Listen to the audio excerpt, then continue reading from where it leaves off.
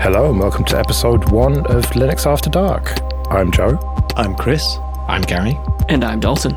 So here we all are on a brand new show, but it's not that new, is it? This is essentially just carrying on what we were doing with Late Night Linux Extra. Yeah, and some people really seem to like it, so we figured let's keep doing it. Yeah, exactly.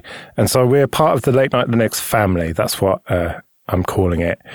But this is going to be in the all episodes feed. So there'll be Late Night Linux, the main show, Late Night Linux Extra, which will carry on, and this will all be in the all episodes feed. So that's really the easiest way to subscribe to the show, but it will have its own individual RSS feed as well. This episode is going to be released on the Monday, but then after that, it's going to be every other Friday. So it's going to be almost 3 weeks until the next episode of this. But if you subscribe, then it'll just show up in your player when it's released and you'll be fine. So I've got a good question for you today. You're all younger than me, and so that got me thinking, what does Linux and open source look like in the future, in the next 10 years, 20 years, and 30 years plus? On the desktop, on the server, the whole thing. Where are we going to be? This is quite a difficult one because I often think about this because my particular journey with Linux is around about a decade, maybe a bit less. And it's hard to tell whether the improvements I notice are happening in a bit of a bubble because I try to remind myself to take a step back. I'm talking about desktop Linux, I guess, more because I think that the server side is a bit different. But for desktop Linux, it feels to me like loads of improvements and gains have been made, but I'm not sure whether that actually bears out in the number of users that there are, certainly in the percentage of desktop users that are using Linux. That, you know, if we jump up to 2% in a Steam survey or whatever, then it's a cause for excitement. So if we take that forward another 10 years, one thing I'm really interested about is when Windows 11 becomes compulsory, basically 2025, if Microsoft stick to their guns, and there's now talk of games developers needing the same requirements as Windows 11 for anti-cheat, etc. I'm very interested. That's going to be, you know, in a 5-year marker. I can't see everyone buying new computers, but I also can. So I guess I'm not sure. Like, the optimist on one shoulder says, oh, this is great. Everyone's going to really adopt Linux because they're going to be like, yeah, stick it to Microsoft. Let's just use something else. But the other shoulder's like, no, they're just going to buy a new computer because a pop-up comes up from Microsoft telling them to. Yeah, that seems like the more likely option. I mean, how many people do you know that actually buy like high-end computers that can last more than 5 years? And then after that would not buy another one in 5 years? That's about the same spec. Yeah, that was going to be my question to you, Chris, because you're probably a bit closer to it than I am. Say the 8th gen Intel CPUs are 2 or 3 years old at this point, right? And how many people do you see in 5 years using a machine that's 7, 8 years old? Or are people going to have cycled out those 6th, 7th gen Intel machines by then? Like people outside of, you know, us enthusiasts who are probably using much older machines and still eking a bit of life out of them. By the time a machine's 7 years old, it's probably past it in most end users' lives anyway, right? Yeah, I guess you're right, because if I think about now, if I'm getting refurb business machines, there's that weird plateau before the 8th gen where they put more physical cores on the chips that are in laptops, because I mostly deal with laptops. I try and advise people to sort of not get older than 5th gen, and that's the very oldest you should go. And if possible, try to get an 8th gen anyway, because that was the first time in a while that there'd been a leap in performance. So I guess that's true. If the deadline for upgrading was a bit sooner, I think there might be a larger window of adoption where people are like, well, I haven't had this computer for that long, but because it's a 2025 sunset, then I guess. But I'm interested to see how it plays out. Yeah, because, I mean, I guess when we speak about desktop Linux as well, right, we're talking about traditional desktop Linux, whereas from what I see in the desktop world, that trajectory for desktop Linux is, I mean, we've said it before, right? It's moving towards things like Chromebooks, which are technically Linux, but they're much more approachable for the average J. I guess maybe if you speak to people from previous generations, because let's not forget, we had the anniversary of Linux. It's not that old. The idea that there's so many embedded devices that are running Linux. So they're not server, they're not desktop, but a hell of a lot of like TV boxes and black box things that you get given by various service providers have it in. So I guess you're right. Like Chrome OS is kind of a version of that. Most of the people that pick it up would never even think or realize that it's Linux, in the same way that I have an example of the French ISP Free.fr. They issue boxes that run on Linux. Their router is running Linux underneath, but not every customer is going to be like, oh, I run a Linux router. They just use the box they get given. Yeah, and I guess we see this hiding of open source mirrored in the server world, right? You get things like ManageDB. That might be running MariaDB, and it is running some form of Linux underneath, but people don't realize that it's Linux, and they don't really care, right? They just want a connection string that they put in, and they connect to a DB, or things like a search service. Of course, that's running on a Linux VM somewhere behind the scenes, but it's very hidden away from people. It's almost like Linux is slowly becoming this utility in those type of, like you said, in your set-top box and router scenario and in Chromebooks.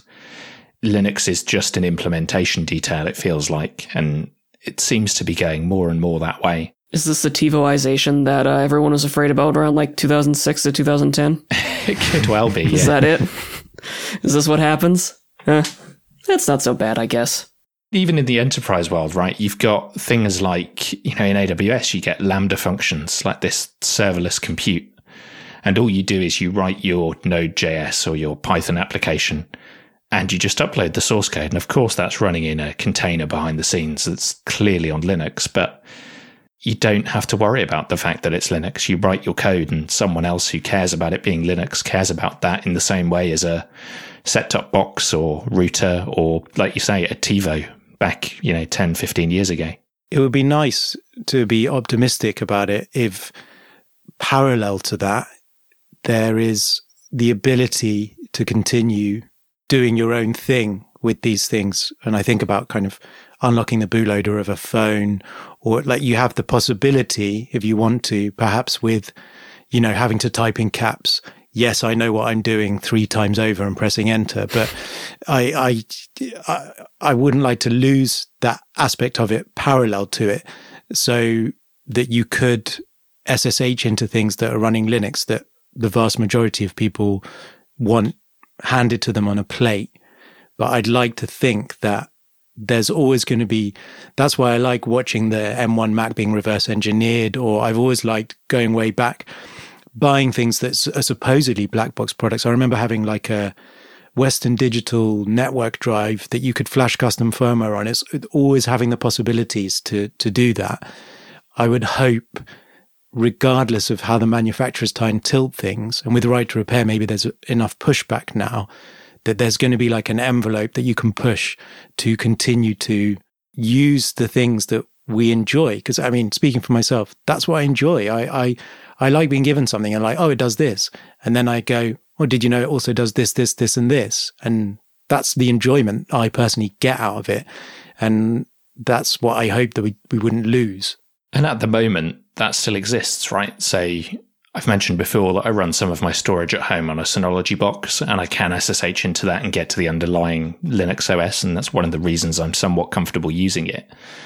I think similarly, the VPS isn't going away, right? You're probably still going to be able to spin up a Linux box and do stuff by hand yourself. And even Microsoft have backtracked a bit with Windows 11, right? Where they've said enthusiasts will be able to install this on old hardware.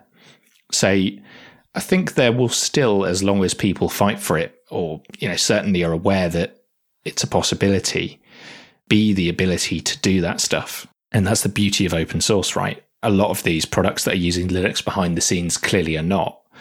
But as long as there is people fighting for it and there is an enthusiast market, like, the 4 of us here, I can't see completely not being able to run a Linux server and be able to do what you want with it. Oh, yeah, you bootloader locking. That, I forgot about that for a moment.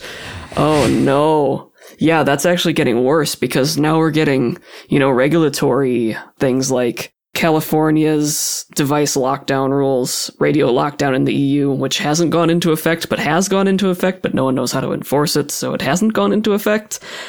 Making sure that the software that's shipped with the device stays on the device is kind of a big deal, and it costs more to make that unlockable than it does to just keep it locked forever and, screw you. What does that mean for GNU/Linux on phones then? Like what you do, Dalton? We're going to have to see what happens with the upcoming Pixel 6 with Google's own chips and whatever, because that'll set the tone going forward, I think. But even Chromebooks, as they get more difficult to, just toss Mr. Chromebox's firmware on, or, oh man, I didn't consider that for when you asked the question. It's something I've always had an eye on, but I just didn't put two and two together there. The nice thing is that there are hardware vendors that cater to enthusiasts, like this Framework laptop I've got sitting here now. There's always going to be that little market, whether it be Fairphone or Pine64 or whoever else or whatever, making those devices that are hey, this is a little more open than the rest, and that's a selling point. And you're going to pay more, but you're going to get what you want too. Yeah, I guess it then becomes more niche because it kind of removes that discoverability element that we spoke about on the show before, where, we all had not a very good computer and decided to install Linux on it, where if there was a locked down bootloader and the only way for me to get Linux on a machine was to go and buy an XPS Developer Edition or a Pinebook or Fairphone or something like that, the barrier to entry is then much, much higher, because when I first got into Linux, I didn't have 800-900 quid to go and spend on a machine. I had what I had, and that was the whole reason I used Linux in the first place. We're kind of seeing it come around with Termux on Android and, well, nothing on iOS because they keep batting down those apps, but it's not really the same, is it? As just being able to, I put Ubuntu 20 or 10.04 on some Core Duo machine, and that isn't going to be a thing going forward, it seems like. All right, what about longer term then, in the next 20 or 30 years, or even beyond that? By the time you lot are all getting old and thinking about retiring, where are we going to be at that point? I dread to think. My hope is that these kind of things like Secure Boot was 10 years ago continue to not take off. But yeah, like Dalton said, with new laws and regulations coming in, it's very difficult to predict where that might go. Yeah, I think there's going to be waypoints along the way that we can see some of at the moment. There's still this rumbling NVIDIA acquisition of ARM, which, whether we like it or not, I feel like is the next paradigm that we're going into. And I would worry if that doesn't get blocked or handled well, where that takes us in terms of, I don't think x86 is going to die overnight, but if we're talking about 20 or 30 years, then those kind of waypoints could be key as we look back over how things have changed. It's incredibly difficult to predict because you're basically jumping the whole lifetime of Linux by going that far ahead. Yeah. We go back from this point in time today, and the amount of stuff that has changed. I couldn't have told my teenage self that the iPhone was coming. And if you look at the history with Nokia, I think I've discussed this with you before, Dalton, on Telegram, Nokia just had no idea that the iPhone was going to be what it was going to be. They were given a prototype of a similar device and they were like, no one's going to buy this. The battery life is too short. The touchscreen doesn't compensate for that. People want a long battery life and a phone you can throw at the wall. And suddenly the iPhone just smashed their profit margins up and they were like, call that guy that came in with the iPhone type thing. And it was too late. And that's not that long ago that happened. That really isn't. It's not the late, 2007, yeah. Yeah, something like that. Right. And I think we're in one of those big kind of events now, right? With vendor lock-in and stuff in the cloud. I see in my day job more and more people wanting to use cloud provider X's serverless thing, or, use this specific type of storage, or use this data analytics thing that's completely closed to that cloud provider. And I think that's one of those stages where, historically you would have run some open source tool on a Linux box to do that stuff. And people seem to be willingly walking into not doing that stuff in a way that allows them to port their data out or, move those workloads easily to something else, which is deeply concerning. Just imagine how bad it's going to be when Fuchsia is the base of all of that and not Linux. It's already hard enough to get a Linux kernel running on some ARM device that isn't already in the mainline kernel that I think that's basically irrelevant. I mean, even if all the drivers are around for a device, it's still a bunch of configure everything together and mess with all of these like quirks that this single board has that none of the other boards have so that it actually works correctly, because everyone in Android just throws a software hack at it and doesn't open source it, and there you go. So I don't think Fuchsia's really going to change the status quo that much. Yeah, and I do fear that longer term, it's going to become difficult to upstream all of these patches. When does it get to the point where Linux becomes very bloated and large because of all of these patches to run on different boards with different SoCs that it just doesn't become viable to maintain those? We're already at a point where x86 32-bit is being pulled out of certain distros because it's hard enough to build two versions just of x86. So does it get to the point where mainline support for the Pi 1 or Pi 2 gets pulled, or certain versions of boards, just the support for those gets pulled out of the kernel because it's unmaintainable longer term? When I think back to some of the things you said about vendor lock-in and things, I'm thinking back to like quite a while ago in terms of things like web hosting, for example. If you think about web hosting for a lot of people as a kind of not a high-tier professional, but generally for a long time now, people have used cPanel, for example, which you can install yourself and put a license on a VPS if you want, or bare metal.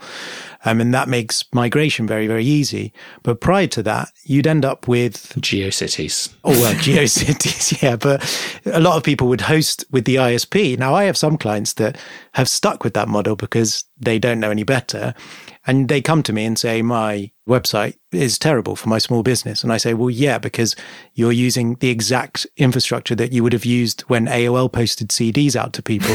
So we need to move forward. We need to find a standardized platform that allows you to migrate between different hosts, that has gone in peaks and troughs. So when you call those very old behemoth ISPs that run web hosting that's terrible, they won't give you the information you need, and there's been no adequate records kept. So you've had that situation for a while. Like for some web hosting, porting it from a proprietary vendor platform to cPanel can be an absolute pain. And then we got to the point where cPanel became quite standardized. For example, if you're doing shared hosting and you're not doing every single jigsaw piece, but then that's gone wrong now because they've been acquired multiple times over, and now the current company that owns them just randomly throws the prices up. So everyone's moved to DirectAdmin, which is a licensed piece of software that you can run. But I'm hopeful that in the same way that goes back quite a long time, that these cycles continue to happen so that when someone says, right, we're doing it like this now, there's still enough of a wave of sentiment that people say, no, we're not. We're going to do it this way, and we're going to work hard until we work out how we do it this way so that we don't have to do it that way. That's why I remain optimistic, but also pessimistic at the same time, because the idea of large cloud providers scooping up things and infrastructure changing from more of a decentralized infrastructure to this centralized one is not necessarily something I would have foreseen coming. And I think that backdrop does potentially make me pessimistic more. When I think about it too deeply, basically, that makes me a bit more pessimistic. But like, we've gone through this before, haven't we? From like hobbyists with tiny computers to the giant behemoths that you dial into, back to your tiny home computers again, back to Amazon. So there's no reason to think that it won't transition back to everyone's decentralized again. But when? How? It's the same way I feel about the Conservatives running the United Kingdom. Like, it feels like it's going to go on forever, but I really hope that one day it ends. And surely it has to. Like, we can't just carry on this way. Can't just keep paying more and more national insurance. Right, well, we'd better get out of here then. You can send in your feedback. show@linuxafterdark.net is the email. But until next time in a couple of weeks then, I've been Joe. I've been Chris. I've been Gary. And I've been Dalton. See you later.